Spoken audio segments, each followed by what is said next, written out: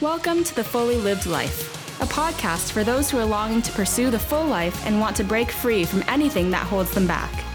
Listen in as two friends, a psychologist, Dr. Mary, and a life coach, Jillian, talk about life, love, and purpose through the lens of faith, science, psychology, and life experiences. Hey everyone, welcome back. I hope you enjoyed last week's episode. Yeah, that was, Jillian, you are really, really good. She is so good. She got me to open up. And, but you know what? That's what I've signed up for. That's true. I want this to be where we both show up. So with that in mind, last session, we were talking a lot about shame. We were talking about burnout. Mm-hmm. And you mentioned that you've been through burnout as well. And you've also mentioned that you're at 8 on the Enneagram. So yeah. I am really, really wanting to understand your inner world and your experience of burnout and for you to talk through some of what led to that burnout. Sure. And also especially the recovery out of that. Yeah. As you've discovered more and more the gift of 8. And I would say you are truly a gift to me as an 8. I love how you live out your 8-ness. And I know that we've had many conversations I've had to call you on where you're you put yourself down for that 8-ness. So anyway, I'd like to hear about your season of burnout and walk me through that. Well, first of all, because 8s have a very deep fear of being vulnerable, I've asked for this to be a shorter episode. She would like it to only be 13 minutes, but no. Let's just get on with it and get over it. But that would be a total 8 speaking. So, 8 on the Enneagram is termed the active controller. And so our fear is vulnerability. So we mask our fear of vulnerability by controlling things.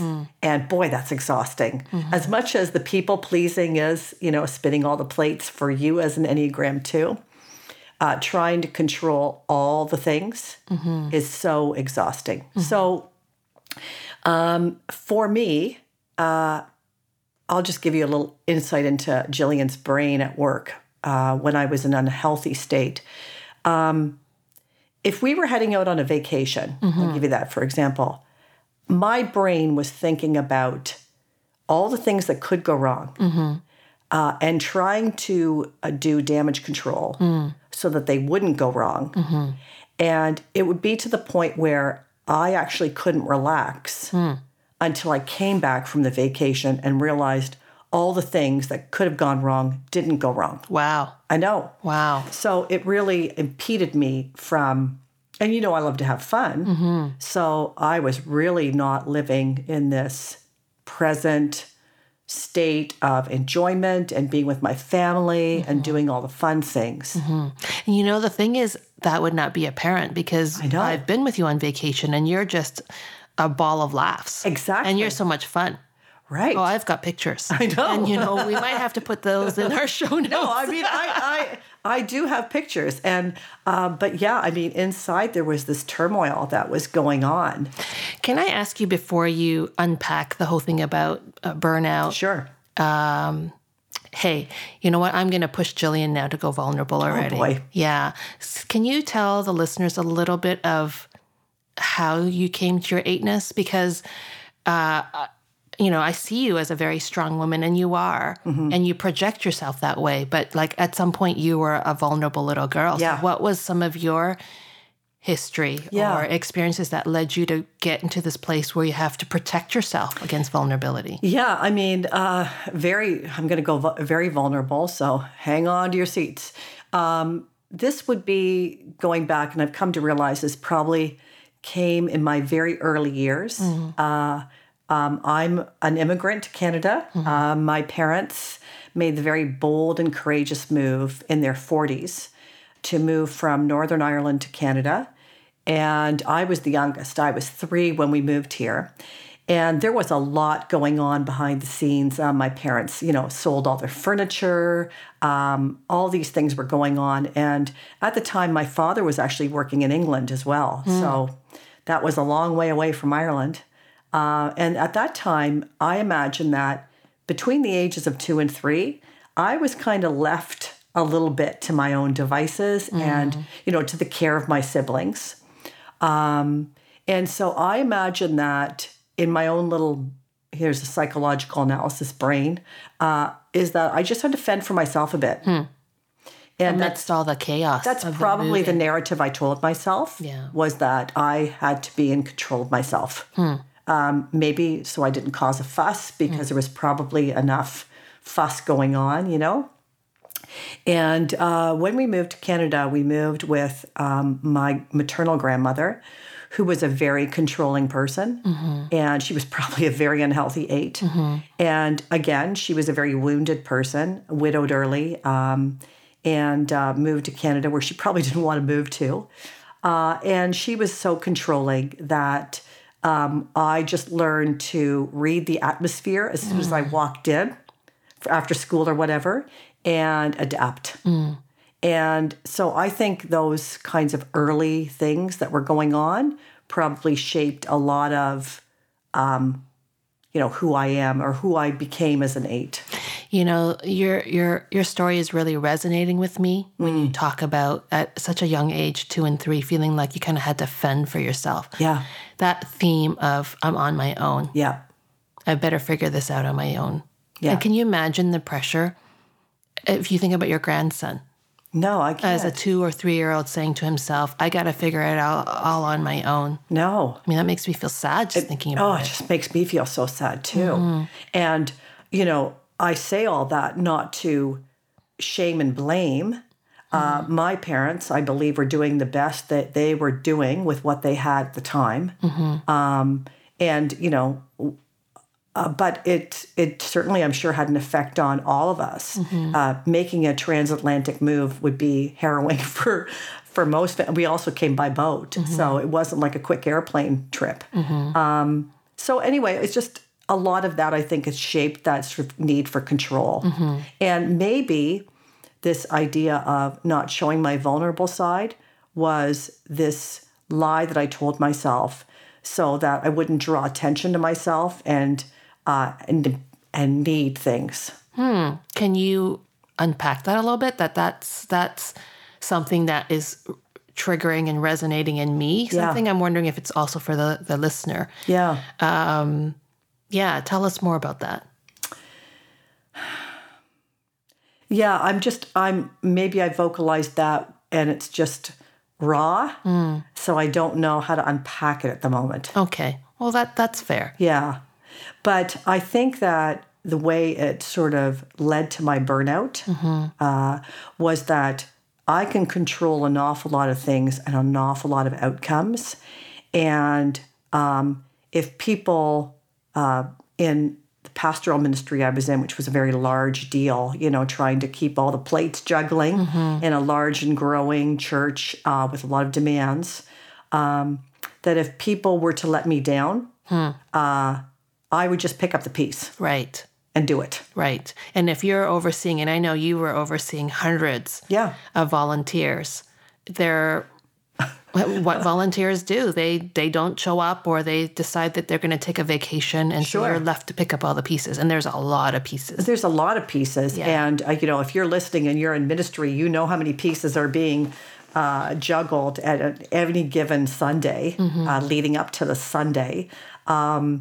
And one of those pieces just has a domino effect, right? Yes. So I was just picking up all the pieces and pushing through.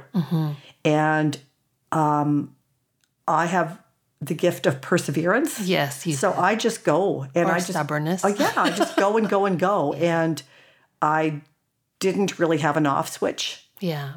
But it led to definite burnout for me, because I was giving myself to everybody else, but I wasn't giving myself to me.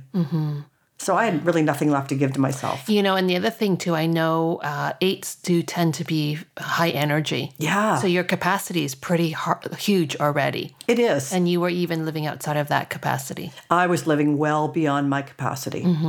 And the demands weren't changing, they were growing, and my energy was trying to keep up to the demands.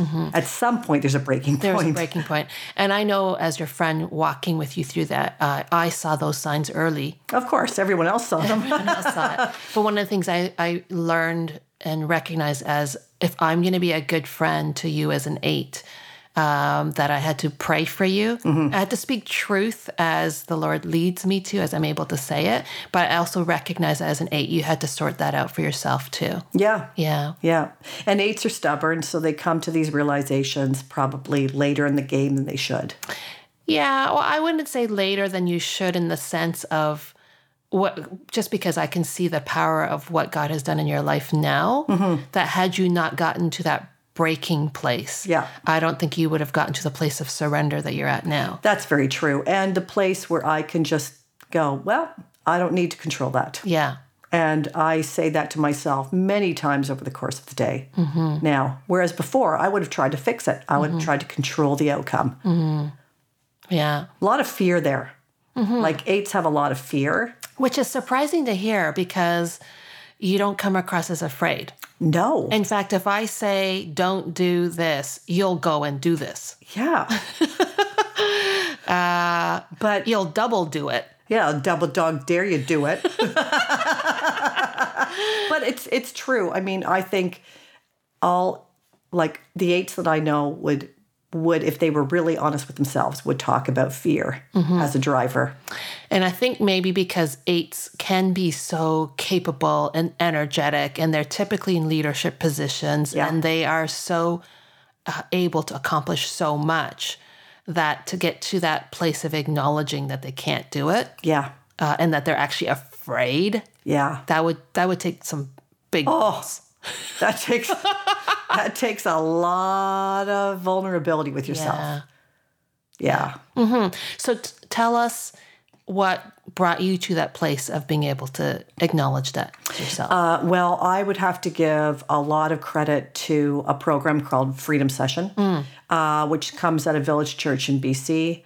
And it's a fabulous program that we walked through as a group. So we'll have to put a link to that. We'll put a link to Freedom Session, It was, I think what it allowed me to do was it allowed me to get very real with myself in the safety of some great friends who could walk with me through that. We were all sharing our stories together, but it allowed me to see how my early years kind of shaped me, some of the coping mechanisms that I put in place for myself, how I handled conflict in relationships, how I acted out. And it gave me the opportunity to change some of the narrative of my life, to see it from a different perspective. And it truly allowed me to walk in this kind of freedom that I now have, where I do not have to control things.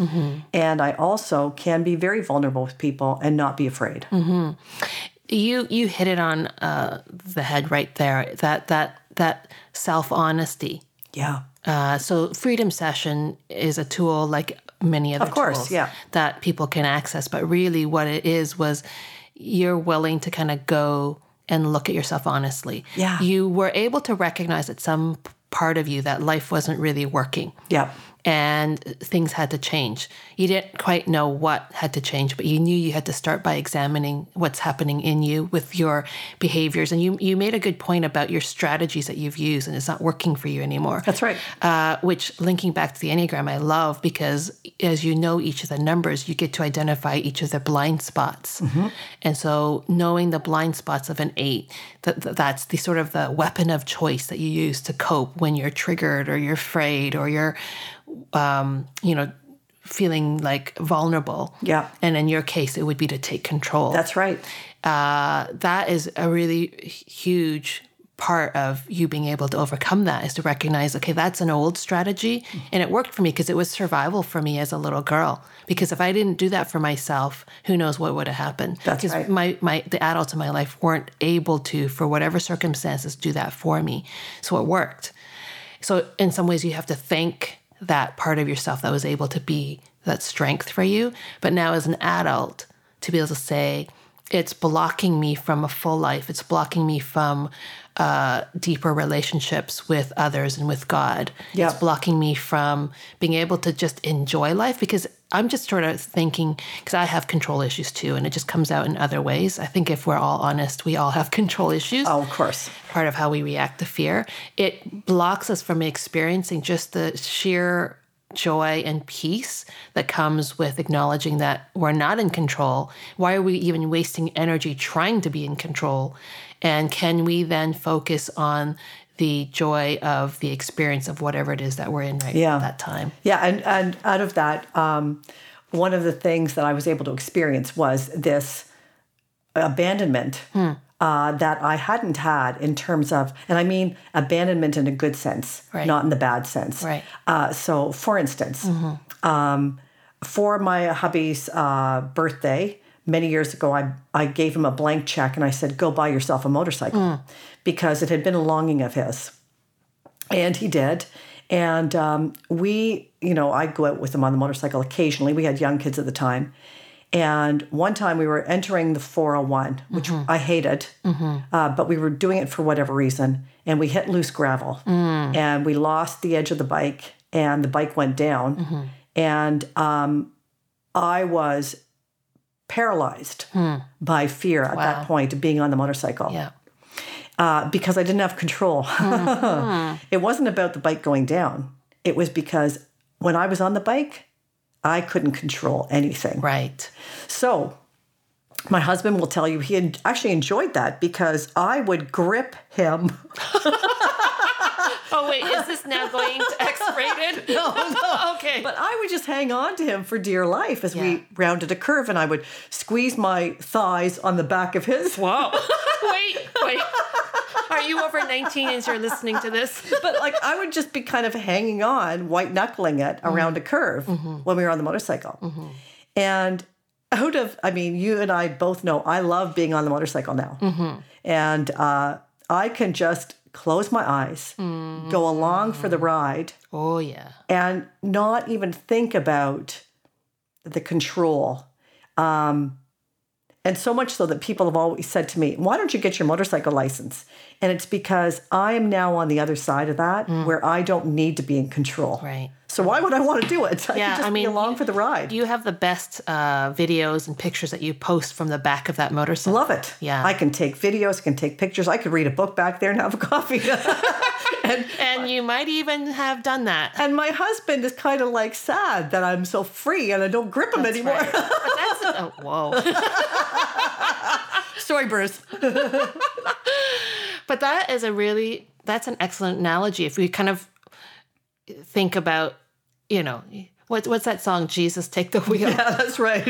All joking aside, if we recognize that Jesus has full control and that he actually can navigate all the twists and turns of our life, and he can work his way out of a skid anytime. I don't need to worry about it. You don't need to worry about it. And I can really be present and use all my senses on the bike, smelling all the smells and seeing the sights and just being fully present and enjoying the ride. Yes. The other thing I love about you being a free and healthy 8 is that you can lean into the strengths of the 8, which is courage and faith. And it is doing the impossible thing and the difficult thing, because you don't have to be in control. You just have to show up and obey, do that tough thing, and the outcome's not in your hands. Well, and after leaving pastoral ministry, I thought I would give myself 6 months, right? Take a nice long rest, get my head together, deal with some of my burnout. And by October, I'd be great. Well, It didn't take till October. It took a good 2 years. Wow. And I think for the first couple of weeks, I just sat there, just not even knowing what to do.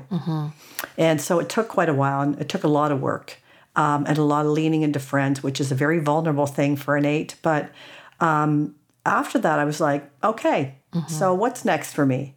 And going into life coaching was kind of almost the opposite of what an 8 might do when they're in a healthy state, because an unhealthy 8 would want to tell you what to do. Yes. And in life coaching, it's really about helping the client discover on their own, to help them connect the dots.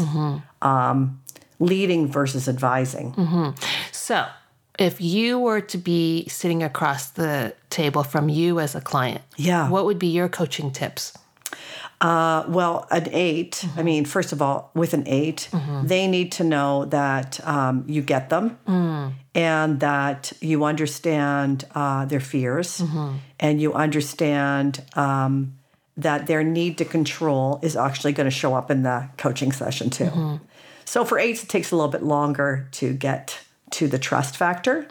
After that, I would help lead the coaching client to writing out narratives where they had no control. Whoa.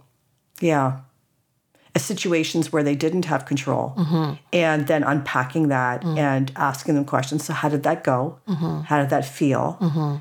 Can you leverage that experience to face the next situation that you're in where you're going to grab for control all over the place? So I would start to leverage their own strength that probably came out of vulnerability. Wow. That's where I'd start. That's great. Because 8s need to get to the meat real fast. Yeah. No, which is good. I mean, that's the best of them. I read an article recently, and it was talking about anxiety. And anxiety is a very real response that people struggle with. I myself have had anxiety for much of my life and have learned to overcome it.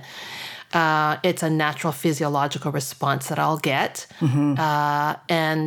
So anxiety is your brain and your body's way of responding to perceived danger and getting yourself ready to deal with that. Wow. So this article, what it did really beautifully was acknowledge the gift that anxiety can be, because it does help keep us safe, but to also recognize that anxiety comes up in situations that we really don't need to be afraid. So when I have an anxious symptom, then the analysis is there really danger, or is it just because I'm facing something that's important to me right now? Oh, that's good. Isn't that great? So if there's danger, obviously you move towards safety. Right. But if it's because it's something important to me, then I move towards courage and I move towards being brave. And that every single time, and for myself personally, and also for working with clients, every single time they face whatever it is they're afraid of and they know it's important to them and they're brave, they grow. Absolutely. They grow. So as I'm listening to you, I'm thinking about your journey towards becoming vulnerable. It's the same thing. It's highly uncomfortable. You're very afraid of it. It feels dangerous to you. But you've been able to acknowledge that it's not dangerous. It's actually something important to you. It's something good in your life. And so you choose to move in towards it with brave. And I know from walking with you, Freedom Session was very key. Yeah. But you didn't just do those 20 sessions and then you were done. You regularly live that out in your life, and you've gone on to also even lead other groups with it. But what I appreciate is that our friend group, we pretty much check in with each other every day. Yeah. And we're posting on our private message page, prayer requests, our struggles, our ugly days, our good days, things that are funny. I mean, we laugh a lot on there. But I think going back to that whole question of authentic friendship is show up not just in the big moments, like when you're doing Freedom Session or having a coaching meeting, but show up in the small everyday moments. And I think the consistency with which you show up as the true self every single day through our conversations, through the things that you post on our private message page, that is where the growth is, and that's where you are brave every time. Wow. Well, that's kind of resonating with me because you and I do some consulting together, and we talk about PTSG, right? Post-traumatic stress growth. Yeah. So that will be probably a topic of conversation for the next decade about how people grow from trauma. And one of the things I think that I embraced when I had sort of knowledge of myself and maybe some of my motivations and where the fear was coming from was, wow, I think I've kind of wasted a lot of time. I don't want to continue to live like this. Yeah. I want to grow from this. Yeah. So how can I grow? Yeah. And I mean, that's what I hope I bring into with my coaching clients is let's grow. Yeah. Let's get you on the other side of this, this obstacle or whatever. Because you and I both know we've got, a new chapter ahead of us in our lives because of the age that we're at. I want this growth that I've enjoyed to show up in my life every day. Yeah. So I don't waste any more time. Well, I will bear witness to the fact that you do show up, that growth does show up. And I love that, see, the thing about being teachable and the thing about being growth oriented is that it fuels itself because you start to say, wait a minute, I like the new me. I like what's coming out and I can do it. It's hard. It's painful. But I wouldn't not do it. And so that kind of encourages us to keep going forward. Absolutely, yeah. And, do I still have areas where I need to flex that much more? Of course. I mean, there are some relationships I can think of where I haven't seen as much growth in myself towards the other person. Right. And I'm very aware of that. And I definitely want to get to the place where if I finish my life on earth and I've loved that person well in this next chapter of my life, I will think I've done pretty well. Yeah, I think so. Yeah. That's wonderful. So there's still lots of areas to grow for sure. And I think that's the attitude, the ongoing. Absolutely. Yeah. So coaching tips. Let's end the podcast with a few coaching tips. Since I put you on the spot this time around, thank you so much for being vulnerable. Thank you for modeling that strength and vulnerability and how beautifully that comes together. And thank you that you're showing up every day. And so I'm going to do I don't do it nearly as well as Jillian because I kind of go round and round in circles, but I'll get to the point. So coaching tip number 1 is acknowledge and try to understand the fears in your life that could be holding you back. Yeah. And that you may need to do with a wise person, whether it's a coach or a therapist or a counselor or a pastor. It may be something you can kind of do with some friends, but to get to that place of really digging in deep with it, it may require some professional guidance. Yeah. But it just depends where people are at. So begin to identify the things that you might be holding you back. And maybe that's just a good place to start. Yeah. And then the second thing would be out of that list, begin to maybe rank order or do a list of what you want to begin to address. Yeah. I think that knowing the things that hold you back is such a key place to begin. And if it's fear or it's shame or it's, whatever it might be, just acknowledging it. And you see, you said you wouldn't see me as a fearful person. But I don't know if I would have said that either, but I was able to dig past my anger at not being able to control things. And I was able to dig a little bit further back and back and back and back and back to see what the root was. And it was fear. Yeah. Yeah. But I wouldn't have said that a few years ago. Well, the thing I also appreciate about the Enneagram, if you look at the roots of each of them, although the heart triad is rooted in shame, the head triad is in fear, and the gut one is in anger, each one of them has some core fears. That's right. And if you can understand your core fear, that could be a place to start too. And my core fear was being manipulated. Right. Being controlled by somebody else or being manipulated. Right. Yeah. So maybe that would be the coaching tip is whatever tool it is, whether it's the Enneagram, whether it's seeing a coach or therapist, but it's just to begin to understand the underlying fears that could be driving you so that you can name it and then begin to take steps to face it. Yep. I agree. Anything you would add? Well, I do this little thing, name it, claim it, do it. Yeah. Where I name it, and then I claim it like, okay, Jillian, what's your part in this? And then I do it. And that's kind of been my mantra over the last couple of years, which has worked for me in getting to this place of kind of being the healthy 8. And the other thing you've done is you've also brought accountability in your life. So I know when you are stepping forward, you always tell us. Yeah, I do. And you say, hold me accountable. Yeah, because that's the vulnerable So piece. name it, claim it, and get some accountability. Exactly. Doesn't quite rhyme, but it works. Okay. Well, thanks so much, Jillian. And thank you, listener, for your time. I hope it's been rich for you as it has been for us. And we'll catch up with you next time. Take care. Thanks for listening to the Fully Lived Life podcast. We hope you found it encouraging and helpful. Be sure to follow or subscribe so that you never miss a new episode. And if you enjoyed our show, please help spread the word by sharing with your friends and family and posting on your social media. Thanks for listening, and tune in to our next episode.